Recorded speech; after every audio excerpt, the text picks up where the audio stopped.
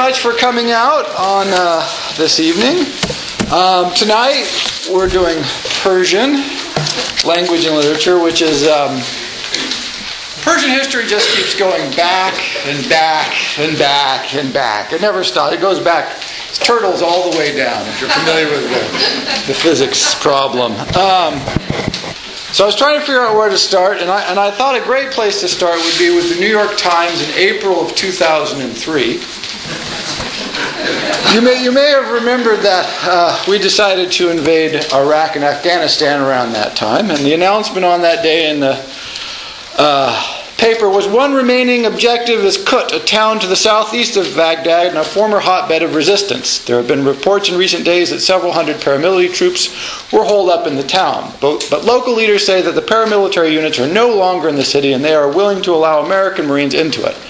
American military officials are working to clarify the status of the city. In any case, it seems likely to be under American control soon.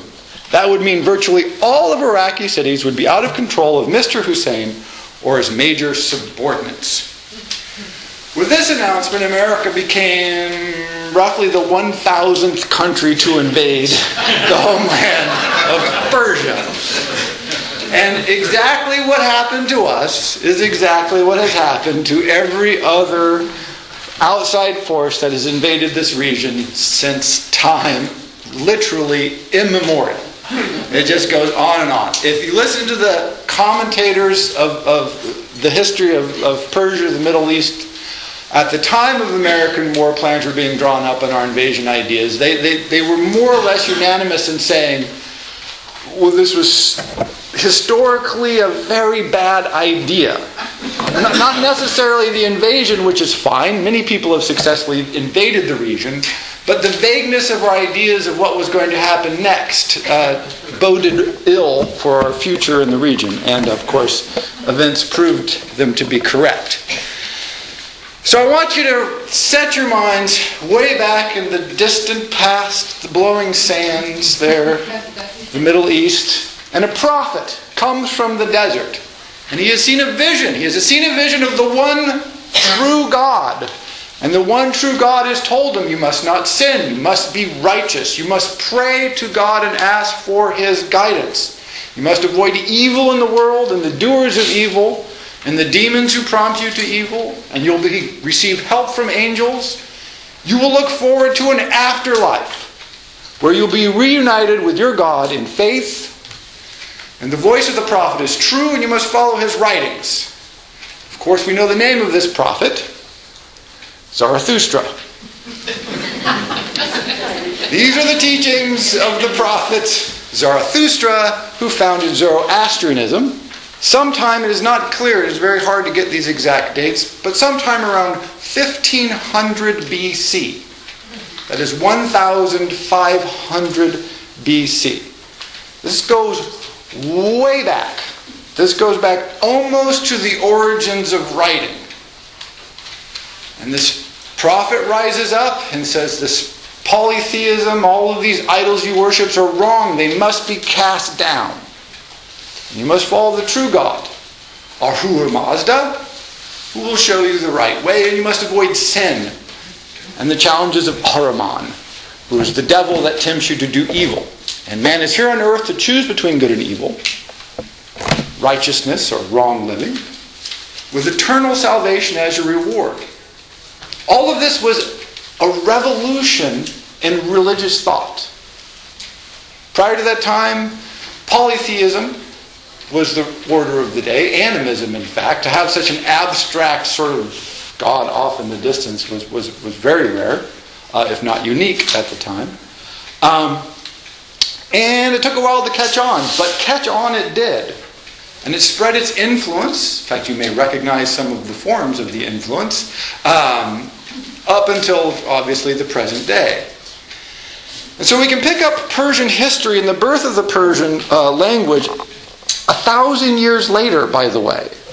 It's not for 1,000 years later that we have good scriptural evidence of the first Zoroastrian state religion, which is in the Achaemenid dynasty that we'll begin to discuss. But even by the time we have good written evidence for it, we have other evidence that demonstrates that Zarathustra, if such a person did live, and there's some reason to suspect that he did, predated that 1,000 years. Like I said, this history just keeps going back and back. But we'll fast forward to the Achaemenid dynasty.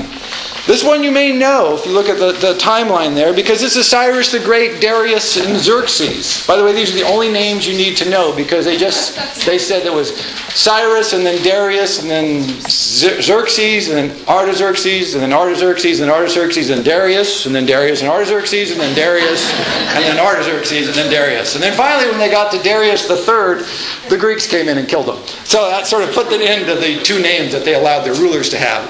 But there's a whole list of them there. There are actually a few more than that. I exaggerate. But this is so 559 to 330 BCE, you got the Achaemenid dynasty. Vast, huge dynasty. The largest dynasty in the ancient world, with the potential exception of, depending on how you score, China at the time. But in any case, really big, extravagantly wealthy. And this is the cuneiform writing. Where we left off in the cuneiform lecture was the appearance of Old Persian in cuneiform. This is where we're picking up from today. It's during the Achaemenid dynasty that you get Old Persian, which is a very direct, close descendant of modern Persian, in specifically the area that is today known as Iran, where they still speak Persian. So this is a 2,500-year run of speaking closely allied dialects of the same language, only matched by China. It's the only other country in the world that has this clear, contiguous run of linguistic sort of heritage. Another way to think about it is 2,500 years ago, imagine that the Native Americans were speaking some form of English. Right? No, they weren't. There was not even a form of English 2,500 years ago, much less speakers of it here. So when America invades something like the Middle East, Baghdad, the area of the ancient Persian empires, we're stepping not into a history that's 100 or 200 or 500 years old. We're stepping into a history that's been contiguous for several thousand years. Generally, we ignore this. Generally, that doesn't work out very well. So this is when we begin to get the first inscriptions in stone and some cuneiform tablets of Old Persian. It was either the most widely written or second most widely written language. It's hard to judge at this distance. But it was a common court language, which continues to be until today, influential throughout the region of what we know today as Baghdad, Iraq and Iran primarily, and then anywhere that the administrators of the Achaemenid dynasties went, which was a lot of places, you would find Persian in official court documents. And then about 332 BC, well, about roughly exactly, Alexander the Great crossed the Hellespont and begins the wars that destroy or conquer the Persian Empire. Of course, I should mention, by the way, Cyrus, Darius, Xerxes, these are the guys that we get from the Greek historians. Of course, if you read the Persian historians, they have a slightly different version of how this works out than the Greek historians do. But the bad guys in Greek history, of course, are the Persians, specifically Darius and Xerxes. These are the bad guys who keep invading and they fight and they sacked Athens, and these are the people they fought at Thermopylae. Again, if you read the Persian histories, they have a slightly different view on it. Not surprising, the person we call Alexander the Great, they don't think of him as being so great, right? Alexander the plunderer, Alexander the guy who messed our country up. And he crosses and he destroys the then capital and beautiful city. You can still see the ruins, amazing ruins. What is this now going on? 2,300, 2,400 years later of Persepolis. Was called the City of 100 Towers, and this may have not been an exaggeration if you look what's still standing today. Unfortunately, Alexander burned the library of Persepolis. So we have very few written documents from this period because the Persian administrators had transferred to using various kinds of fabrics and leathers and other materials for keeping records rather than stone and cuneiform, which is very heavy, but also much more prone to disappearing in fires.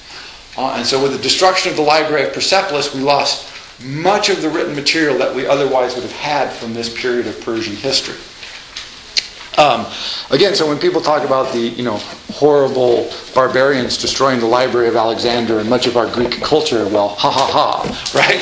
It's a blowback for our people because Alexander's over here burning our library. So it was a lot of library burning going on in the ancient world, and it certainly wasn't the province of any single group of people to do this.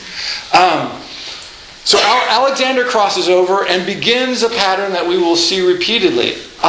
He conquers Persia. Well, what does it mean to conquer Persia?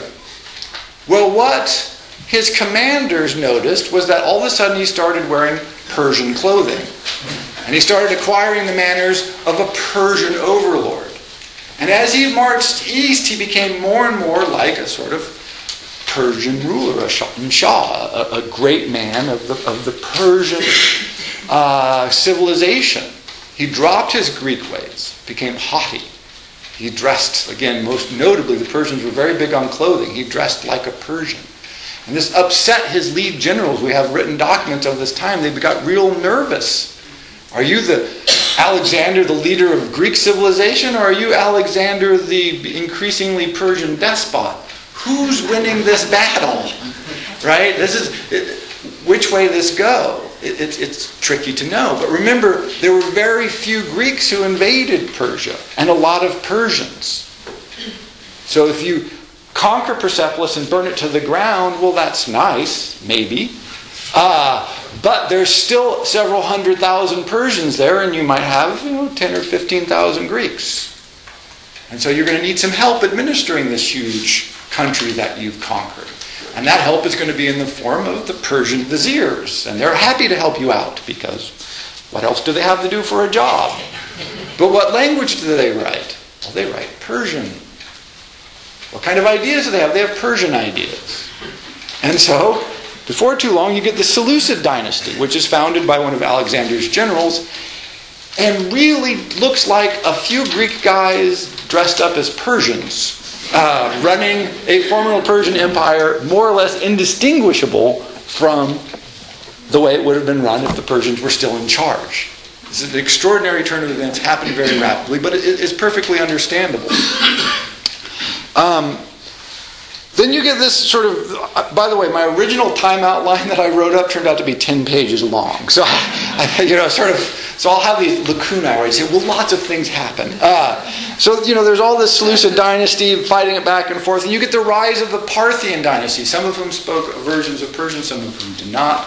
The Parthians or the Pathons or the Pashtuns. A very difficult group of people, history suggests.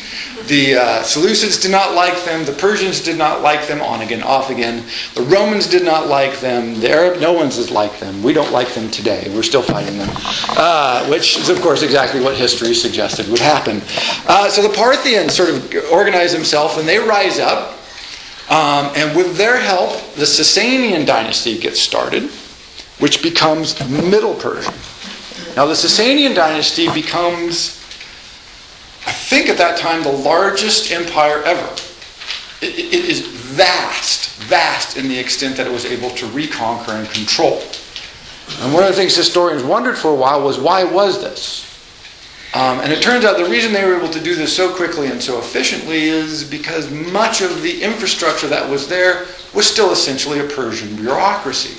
Many of them still spoke Persian or its allied language. The forms were Persian. Even if there was a Parthian general or if there was a Greek general or some other despot in control, the infrastructure, the organization was still very much along the Persian lines that would be perfectly recognizable to Darius. Darius, if he could have come forward 700 years of history, would have looked around and said, oh, I know how this works. This is the way we ran it when I was here. It says amazing continuity. Again, because of the conflict, besides stone engravings and some tablets and a limited amount of writing, we have very limited material from this period of time, which is the Middle Persian period. But this goes on, as you can see, from roughly 200 to roughly 7th century, so 637. So that's a good 400-year run.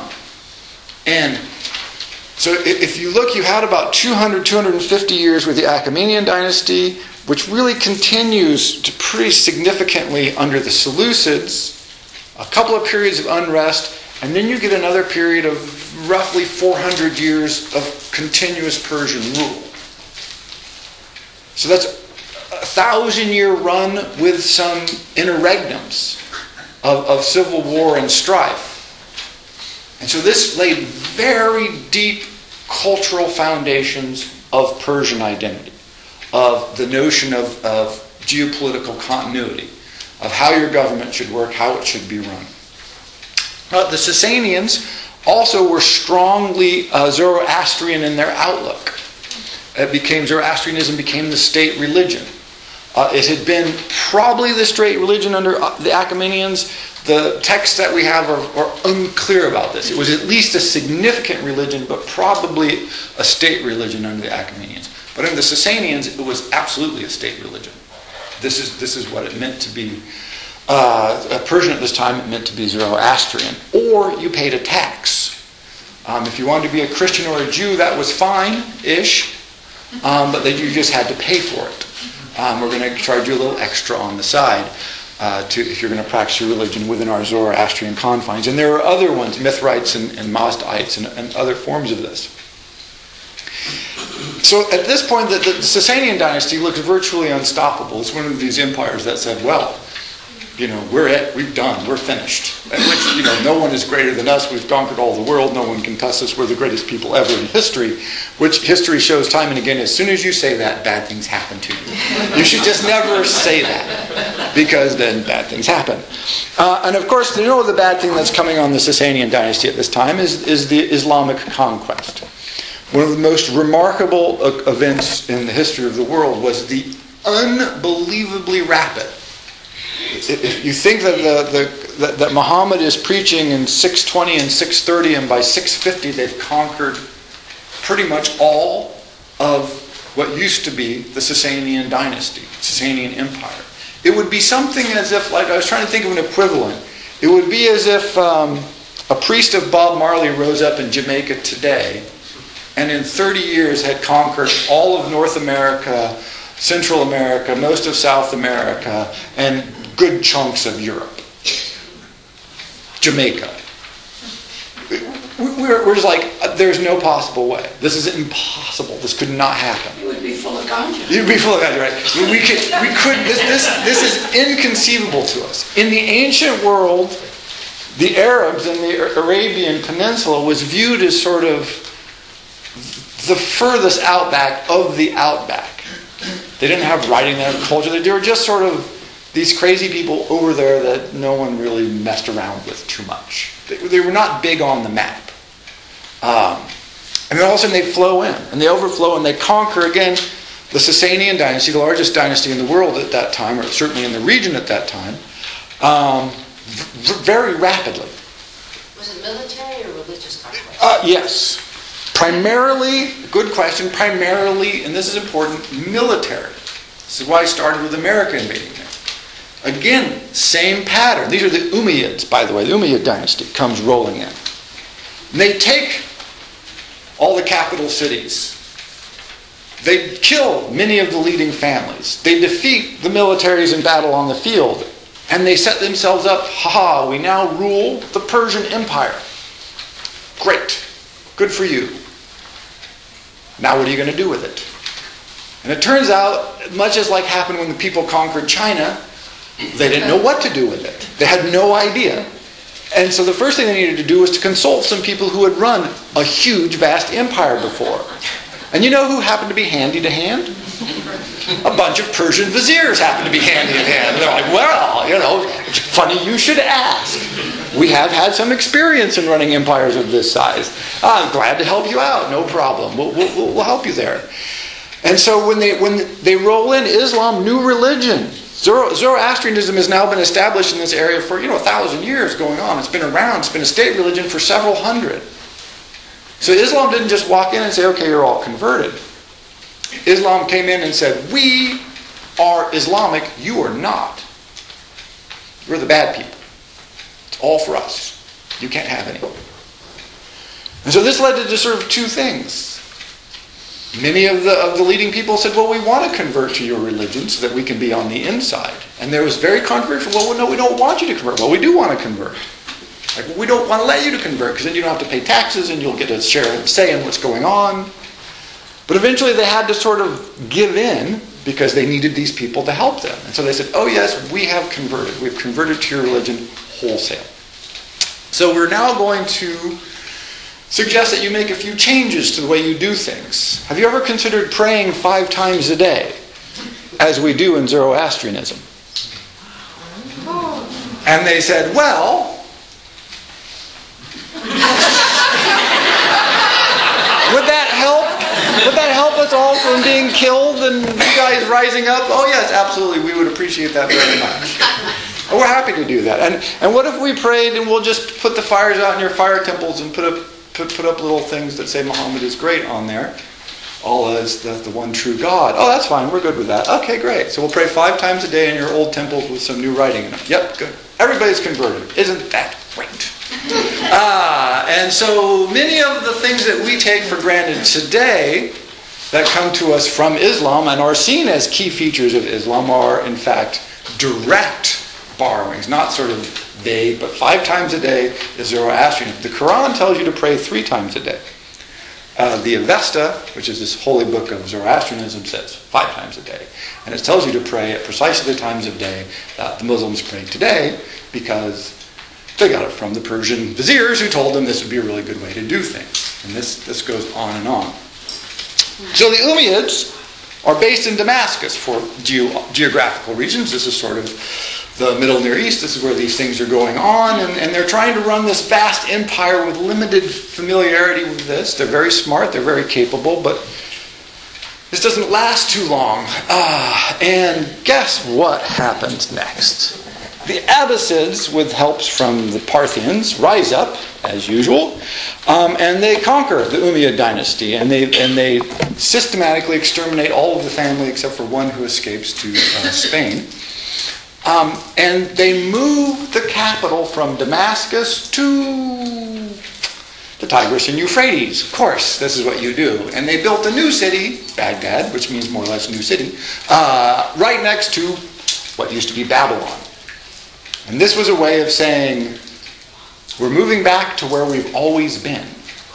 We're reestablishing ourselves in the homeland of our people. And the homeland of our people for the last thousands of years at this point has been right here. And so your Islamic conquest has turned out to look a whole lot like the reestablishment of the Persian Empire. Fascinatingly, the capitals move back to where the capitals have always been. The forms of worship begin to look suspiciously like they always did before. It's not that Zoroastrianism doesn't lose a lot of its authority, and a lot of the priests of the Zoroastrian tradition were very upset by this. A lot of fighting. It took more than a couple of centuries for Islam to really take hold. But by the time it had really taken hold, it had been magically transformed in many ways. To complete a program in Zoroastrianism that had been going on for a long time. So just to put the sort of exclamation point on this, we reached the period of classical Persian literature now, where we really have lots of great written texts, many of which you will be familiar. But you have to put this again in context. So now we're moving on towards the Ghazanid dynasty, Turkic speaking. The Abbasids don't fall, they just sort of become loosely federated. And local caliphates and stuff rise up and are much more powerful and wealthy. So it becomes less despotic and centralized control and more loosely confederated. And you get this amazing moment. So at this point, we'll just go to Ferdowsi right now. This is about 930. He's born 935. The Book of Books comes out roughly 1010. So that is nearly 400 years after Persia has been conquered by Islam. Ferdowsi brings out a book called the Shahnameh. It is the single most important work in Persian, by far.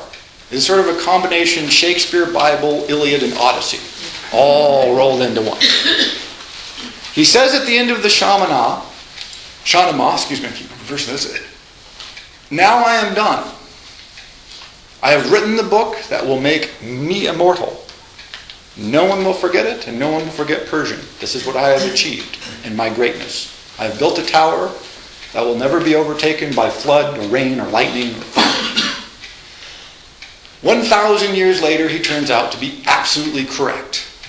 But you have to put this in perspective. For 400 years, Persian had been theoretically under the thumb of Arabic Islam.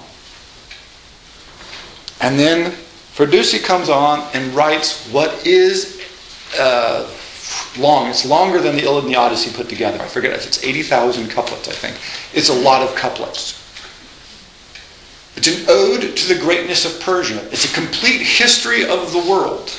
It begins with the first man, who turns out to be from a Zoroastrian tradition. And it goes all the way up until Persia is conquered by the Arabs and then stops. The first series is sort of this mythical origins of the world.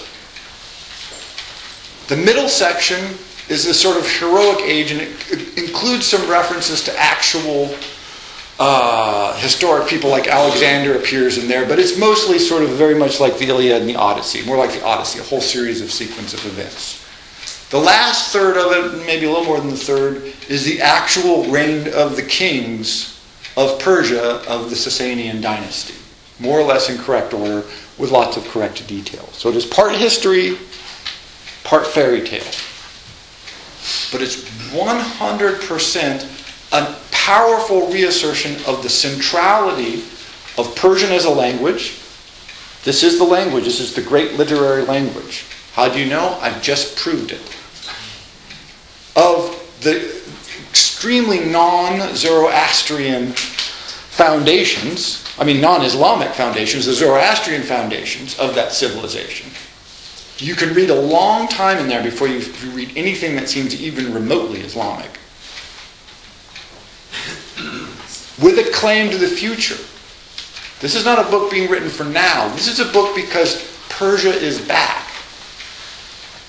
We're on the map. We never went away, but you might have forgotten us, but now we're back. We're asserting our cultural identity. This is an amazing feat. Again, this is 400 years later. Again, it would be as if in 200 years, a member of the Navajo Nation rose and wrote a work that was so powerful and so great in the Navajo language that 1,000 years after that, everybody in America spoke Navajo.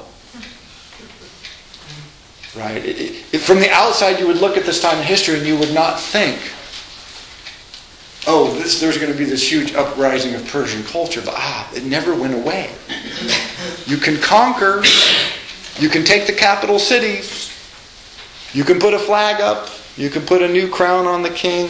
You can change outward forms. But underneath, those cultural forms that, again, go back at least, at this point, 3,000 years, they don't change that fast. The structures just don't change.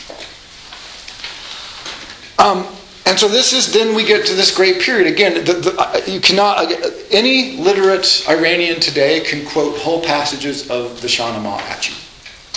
It is what it means to be literate in Persian. It's also important because it has no Arabic words, or almost no Arabic words. Modern Iranian has a lot of Arabic words, maybe 30%. Persian, Parsi, the Persian it's like Persian plus 30% Arab words. But when people want pure Persian, real Persian, you go to this text, because that is an encyclopedia of the Persian identity. It's the Persian word for everything that you might not have learned the Persian word for because of the Arabic loanwords that keep flowing in. It's an astonishing achievement. But you also, at the same time, you get the rise, and if you look on the back of all the poets that you may have noted, all the Rubaiyat of Omar, Khayyam, Hafiz, all of these people are coming out at this time. Hakim Sanai. So I thought we'd just read a few of these just to get a sense of things. In the lower right-hand corner, there's a picture of that as actual Persian there, just so you can see that, and then the translation below from the Rubaiyat of Omar Khayyam. So, One of the big tensions, again, as I mentioned, and I'll keep mentioning, is between the Persian traditions and this Islamic overlay. I'll give you a further example of this in a second. So look at these Persian poets who are often associated with Sufism, which will become very important. So this is Hakim from The Walled Garden of Truth, one of the great works. And if, my friend, you ask me the way, I'll tell you plainly. It is this: to turn your face towards the world of life, and to turn your back on rank and reputation, and, spurning outward prosperity, to bend your back double in his service, and to part company with those who deal in words, and take your place in the presence of the wordless. The way is not far from you to a friend. You yourself are that way, so set out along it.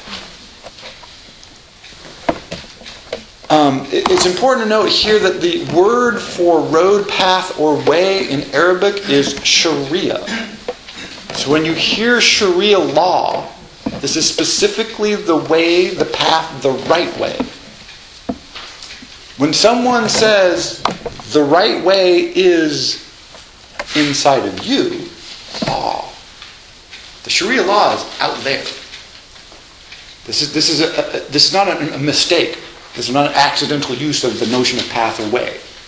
It was like it's a direct refutation of that concept. There is no path or way out there. The path or way is inside. I reject your path, the Sharia, for my path. And they use the exact same word. It's a very powerful grab to get that word back that they feel had been taken from them. Hafiz. Hafiz is great because he's just drunk. It's sunrise, wine boy, pour my drink straight away, for the turning of the sphere brooks no delay. Ere our fleeting world has wasted away completely, get me completely wasted with the rosé. From the east of the wine bowl rose the wine's red sun. Want pleasure? Tell sleep to get out of your face today. Don't sleep, drink. Fill the chalice of my skull with age sweet ferment. The day of firmament's wheel makes jugs of my clay. I'm no man for sophistry, cant, or hermetic babble. If the wine is crystal clear, then have your say. Hafiz, the worship of liquid spirits is proper. Get up then and vow to make it a proper day. Now remember, Islam outlaws drinking alcohol. Right? It is specifically prohibited. And so you, again, right? So it's just consistent throughout the poetry, this group thing. Omar Khayyam. As the rising Venus and move in the sky appears, to the goodness of quality wine nothing comes near. I'm amazed at the vendors of a liquid so dear. Where they'll buy a better thing is not clear. Why would you sell it? What could you possibly do with the money? That would be better than drinking the wine. You guys are just dumb. This is wine. Jeez, get a clue. And then last one here from Omar Khayyam. And those who husbanded the golden grain, and those who flung it to winds like rain, alike to no such earth are turned as, buried once men want dig up again. Yeah. So this one, by the way, this is the Fitzgerald translation. I think Jack, who's out here, Jack O'Connor, who gave me a great book that had several translations and commentaries on it. And a beautiful French version with all kinds of illustrations of these works. Wonderful. What this means is, as the sun turns, as the heavens wheel overhead, we die and get turned into the earth. And then we're dug up again. Grain is planted in us. I have no idea why people grasp for property. And those who husbanded the golden grain, why? You die, you get turned in the soil, they plant grain in you and it grows up again. What are you holding on to it for? Don't bother. Again, this is a very, it's not a terribly Islamic principle. Let me put it to you that way. Finally, another truly significant, hugely work is Farouk ibn Attar's The Conference of the Bird, the Parliament of the Fowls. You may have heard various versions of this. Just a passage, which there's hundreds of them here, but this is a passage from early on in the book, and it says, and this is a Islamic, he's a mullah, hugely respected. He's been on the Hajj. And he has a vision, and he goes, you know what, I don't think I'm doing this right. And finally he says, they love without that savage agony which is reserved for vexed humanity. Islam and blasphemy have been both passed. You got to get past this Islam thing. And blasphemy. Get past both of them. And in the story he goes on to get drunk, lust after a Christian woman, marry a Christian woman, and become a swineherd.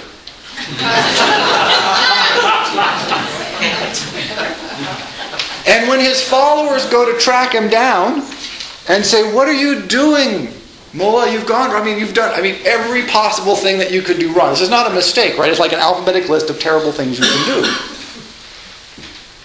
And he sends them away, and as they don't know, they're gnashing their hairs. They get a vision from God, essentially, who says, what's wrong with you? Don't you see? Follow his example. If you want to help him, follow his example. And they're like, I guess we have to become swineherds. Right? Your way, the Sharia law, the way of the law, the way of the rules, is no way. This is an absolute, consistent, powerful message that you get from Sufi text after Sufi text after Sufi text. When you read the poems, much of them are Sufi influenced, not all of them. There's lots of beautiful love poetry. By the way, it is important to mention that much of the love poetry was written to young boys. The trade in young boys in this area today is still very strong, but at this time in particular, you really fell in love with the young boy who was bringing you the wine. Much of it is also for beautiful young women as well, but a lot of it is directed to young men. It's consistent throughout. So when you talk about your lover and all this, it's always good to check whom they're writing to. But this influence, hugely powerful. And so here you have this just rise of this incredibly beautiful, ornate Persian culture.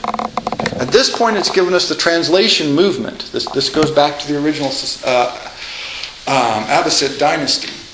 Scholars have always wondered about why did all of a sudden the Arabs, who, by the way, were essentially had no written language before they set out on this conquest. In many important ways, the Quran is the first book ever written in Arabic. Why, a couple hundred years later, are they spending huge sums, millions of dollars, translating all the Greek works into languages like, Persian and Arabic? That makes no sense. Why is Avicenna, all of a sudden this great Arab philosopher, truly great Arab philosopher, rising up in this world out of seeming nothing? Why does he write half of his works in Persian? These are given to us not, they're a gift from the Persian civilization. They lavished huge sums, translations, literature, art, sculpture, cities. And again, it reflowers in the time of Firdusi, right here. This is the age of classical Persian. And then, this is all going very well until Genghis Khan shows up. This is as close as Persian civilization has ever come to ceasing. The invasion of the Mongols was totally different from any other invasion the ancient world had seen. And everybody in the ancient world talked about this.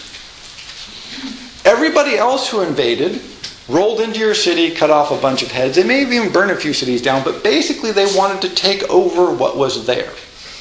We're here to rule your empire. We're here to take slaves and take your crops, take your gold, and to set up business. This is not what the Mongol horde was there for. The Mongols were there to destroy everything, and this is what they did. They would take a city, kill every single inhabitant, burn it down, and then, most importantly, destroy the aqueducts. They would destroy the irrigation canals. Canals that had been built literally over the preceding 3,000 years. This did not make it hard to farm. It didn't make it difficult for people to live. It made it impossible. There's whole sections of Iran today that have never been re-farmed. Agrarian life has never returned to them. If you've seen pictures of the Iranian oasis towns, right? You see the big desert with the oasis? Those deserts used to be fields for hundreds of miles. that waste was built by Genghis Khan and the Mongols. Because they weren't there to settle, they were there to conquer and move on, and that's what they did. Estimates vary, hard to get these things down. At least half of the population was killed, probably more like 75%. So, just a devastation completely unlike anything anybody was prepared for. And so the Mongols just rode across this area, killing everybody and destroying everything, and very nearly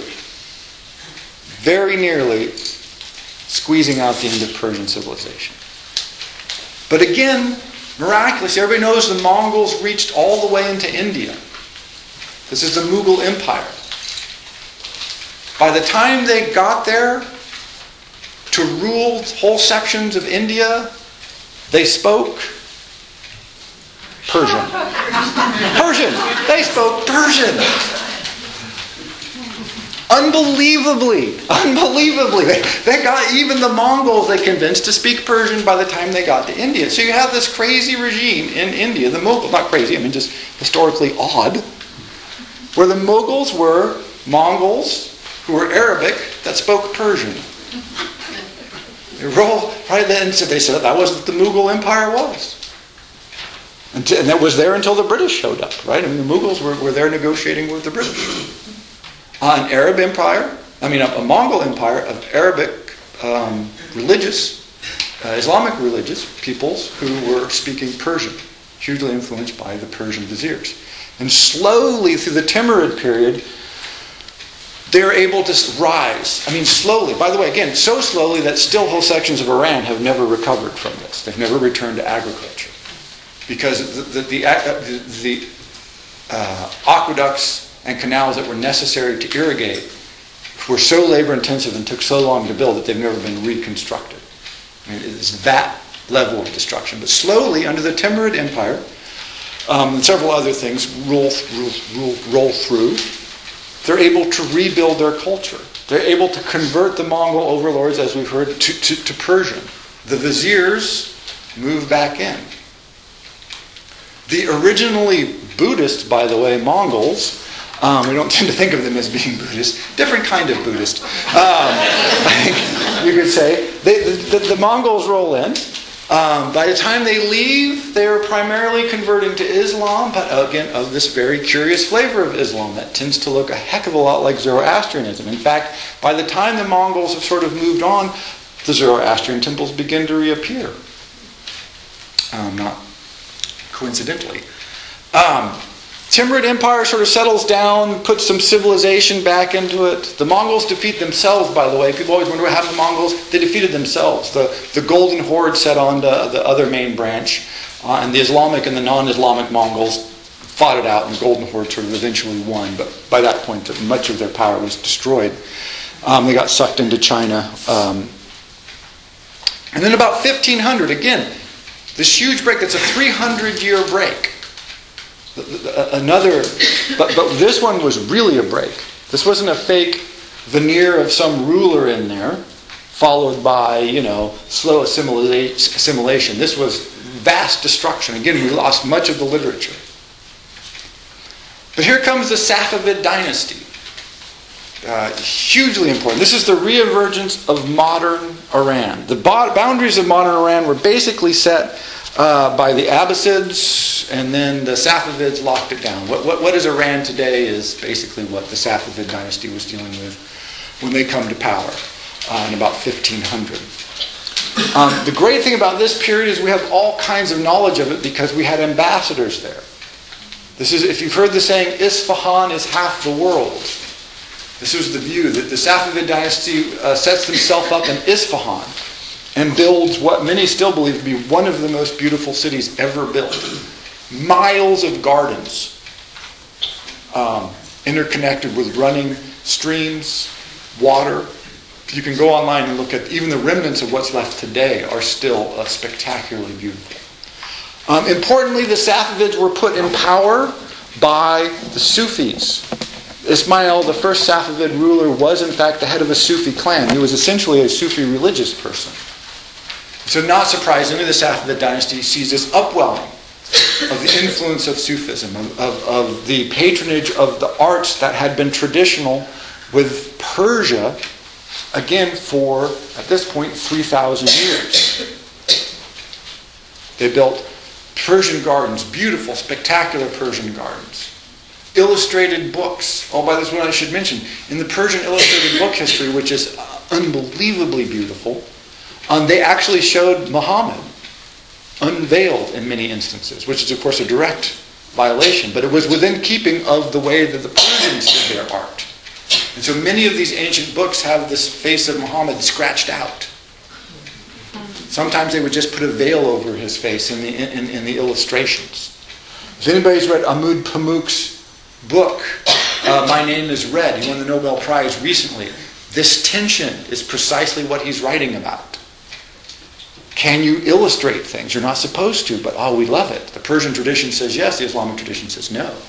And people are being killed, and there's all this tension about that. Again, this continues to today. So the Safavid dynasty rises back up.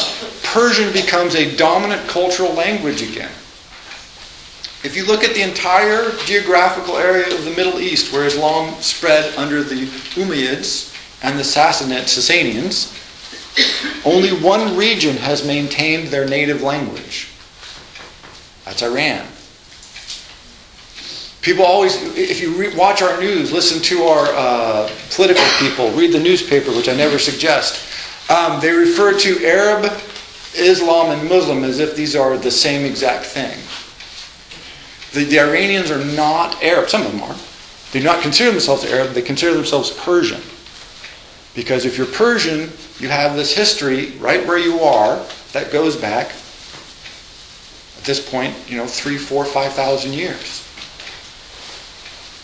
And they believe in it. And they believe in it because they have works like Ferdowsi's Shahnameh that demonstrate the greatness of it. They have the ruins. They have what they build today. So this influence of Persian history and Persian tradition, and most importantly the Persian language, is right up till today.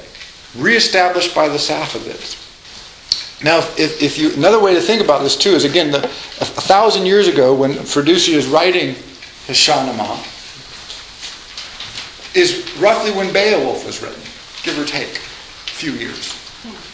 If anybody's ever tried to read Beowulf, you will realize how far we have moved from that. The Shahnameh is perfectly readable to any literate Persian today. Any Iranian. Anybody who's literate in Persian, but probably any Iranian, or most Persians. It's not a problem. Easier than Shakespeare. It's closer to modern Persian than Shakespeare is to modern English. It is the standard of poetry. It is how you want to write, and you want to write poetry.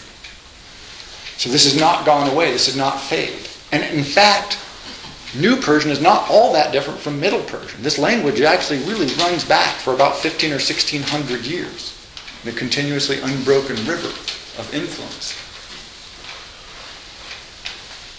And so I was trying to think about how to bring this up to today, and I thought of two examples. One, of course, is our, sort of victorious exit from Iraq. Which turned out to be like the exit of just about everybody else from Iraq in this region, which was, we went, we conquered, things didn't go the way we had hoped, and so we left, having changed more or less not a lot. This is it's different, but not the way we had hoped, because we found out that there's all these forces, all these factions, all these historical influences that we did not understand at work. Second one that occurred to me is our soon-to-be glorious exit from Afghanistan, where similarly we've achieved probably less. I don't know if we've changed anything, really. I mean, it would be interesting to see if we have. And it's going to end up looking more or less like it did, which is a bunch of warlord factions fighting it out amongst themselves, primarily along tribal lines. And those tribal lines are exactly the same tribal lines you can read about 2,000 years earlier in Persian history. So not new problems. These are the same peoples and the same situations and the same communal ideas working themselves out. It's quite amazing. And finally, on a literary front, I thought this was fascinating. I don't know if anybody knows who Saeed Hossein Nasr is. If you watch a lot of the news program, which I don't recommend, he's often consulted as a sort of Arab or Persian Iranian expert. He is an Iranian University professor of Islamic studies at George Washington University, prominent Islamic philosopher, is the author of many scholarly books and articles. He's a Muslim Persian philosopher, a renowned scholar of comparative religion, Gifford Lectures, very famous lecture series. Professor Nasr speaks and writes based on doctrines and viewpoints of the perennial philosophy on subjects of religion, spirituality, music, etc. And he has a book called The Garden of Truth. It's just out recently on Sufism. And in The Garden of Truth, he says, which of course the name is directly taken from the walled Garden of Truth, which we read a selection from earlier. Quote, the Quran asserts majestically, verily we from God to his own returning. The one is of course Allah. It is no accident that the standard law of Islam is called Sharia, the road. This entire book, written in English for English-speaking audience, is designed to tell us that Sufism equals the Quran. The path equals Sharia law. This is what Sufism means. Even with the brief snippets I've given you, you should see this is not true in any way, shape, or form. But don't believe me. Please go read some Sufi works. You'll realize very quickly this is just absolutely absurd. But it raises the question of why. Wasn't Khrushchev a Why? Sufi? Yes, he was influenced by this, yeah. So why, 1,000 years later, why today in the Islamic Republic of Iran, but in fact in the United States, an English-speaking Iranian professor writing for an English audience would want to tell us that Sufism equals Islam? Because the tension is still there. Persian does not equal Islam, does not equal Arab, does not equal Zoroastrianism. There are all these tensions in Iran today, in the Persian Empire. And it's the same tensions that have been going on and on and on for several thousand years. And they haven't been solved yet. You may know that one of the big power struggles in Iran today is between the political leaders, Ahmadinejad, supported by the military, and the religious councils, by the elected council of elders. By the way, this is a structure of religion and governance brought to you by Zoroastrianism. This is not originally an Islamic idea who believed in the caliphate, which was a single ruler who embodied both political and religious authority. That's a caliphate. No. This notion of having a council of the wise who guide you, but is separated from the political power. This comes to us from the Zoroastrian Doabs, the priests of the Zoroastrian movement, who worked on a long time to convince the, of course, ancient leaders of Persia that they should do this. These tensions are still there. They're still real. They're still a huge problem. They still badger the Zoroastrians. There's almost no Zoroastrians left in Iran, but they still badger them. They just burnt down one of these poets' homeland. I can't remember his name. I forgot to look it up. One of his shrines to where he was born, because they decided, oh, you're a blasphemer. 600 years later, he's a blasphemer. We've got to stomp that out. And so it'd be interesting to see, is where I want to finish up, where this goes. The evidence suggests that the attempt in Iran today to have this very theocratic, heavy-handed, restricted government that says you can't do these beautiful paintings, you can't write this beautiful literature, you can't display beautiful clothes. By the way, this is a huge imposition, particularly on Iranian women. That you can't dress beautifully, you can't have gyms, you have beautiful houses. This is a struggle. If anybody knows anything about what goes on in Iran, that one of the things they don't like to let women out without being covered. They're not real full burqas, although many women do that. But they say if you want to see beautiful women, go into Iranian private homes, and they're done. I mean, there's huge imports of all the big brand fashions into Iran. They're beautiful, they're done, because this is the tradition. You dress well. People have seen pictures of Ahmadinejad the current president of Iran. I always say he's the best dressed sort of nut job dictator in the world. I mean, those are some fine suits that guy wears. I mean, they're beautiful. Notice, this is the Persian tradition. You show up turned out, you show up looking good. And notice this conflict is there. And it's not going to be resolved today, it's not going to be resolved tomorrow. But it will be interesting to see how long the lid can be held on. When the Ayatollah Khomeini came in, he was supported by the Zoroastrians. He was supported by all kinds of... The Sufis thought he was great because they weren't so hot on the Shah anymore for various reasons. Many of them quite good. But it didn't take them too long to realize, maybe they had backed the wrong horse in this Khomeini guy. He looked a little more fundamentalist than they had hoped he would. But that tension continues. How far can they push the freedoms? How far can they allow the native Persian culture to reassert itself? Isfahan is perennially sort of, they begin to restore it and they say, no, let's tear it down. And they we'll restore this, no, we'll tear it down. Oh, we'll just let that fall down and we'll ignore it. And they can't quite decide. Because on one hand, it's a beautiful, unbelievable World Heritage Site. On the other hand, it's a threat. And so today, in the main Persian-speaking areas of the world, you have the tensions that were at work from 4,000 years ago. You have a culture that's beautifully articulate, capable of incredible architecture, but diverse, voluble, literate. The producers of one of the great literary corpuses the world has ever known, that we know far too little of because we associate it with these crazy guys out in the desert. Nothing could be more incorrect than that. They were not in the desert and they weren't crazy. Well, maybe they were crazy, but they weren't so much in the desert. Filled with humor and love and beauty.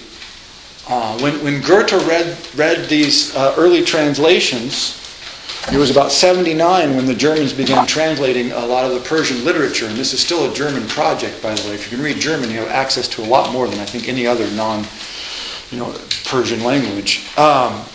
He said, this is so beautiful, I'm going to learn Persian. By 82, he knew Persian. He was translating his own Persian works. That, ladies and gentlemen, is incredibly powerful linguistic and cultural history, and is, I think, the Persian language and literature. Thank you very much.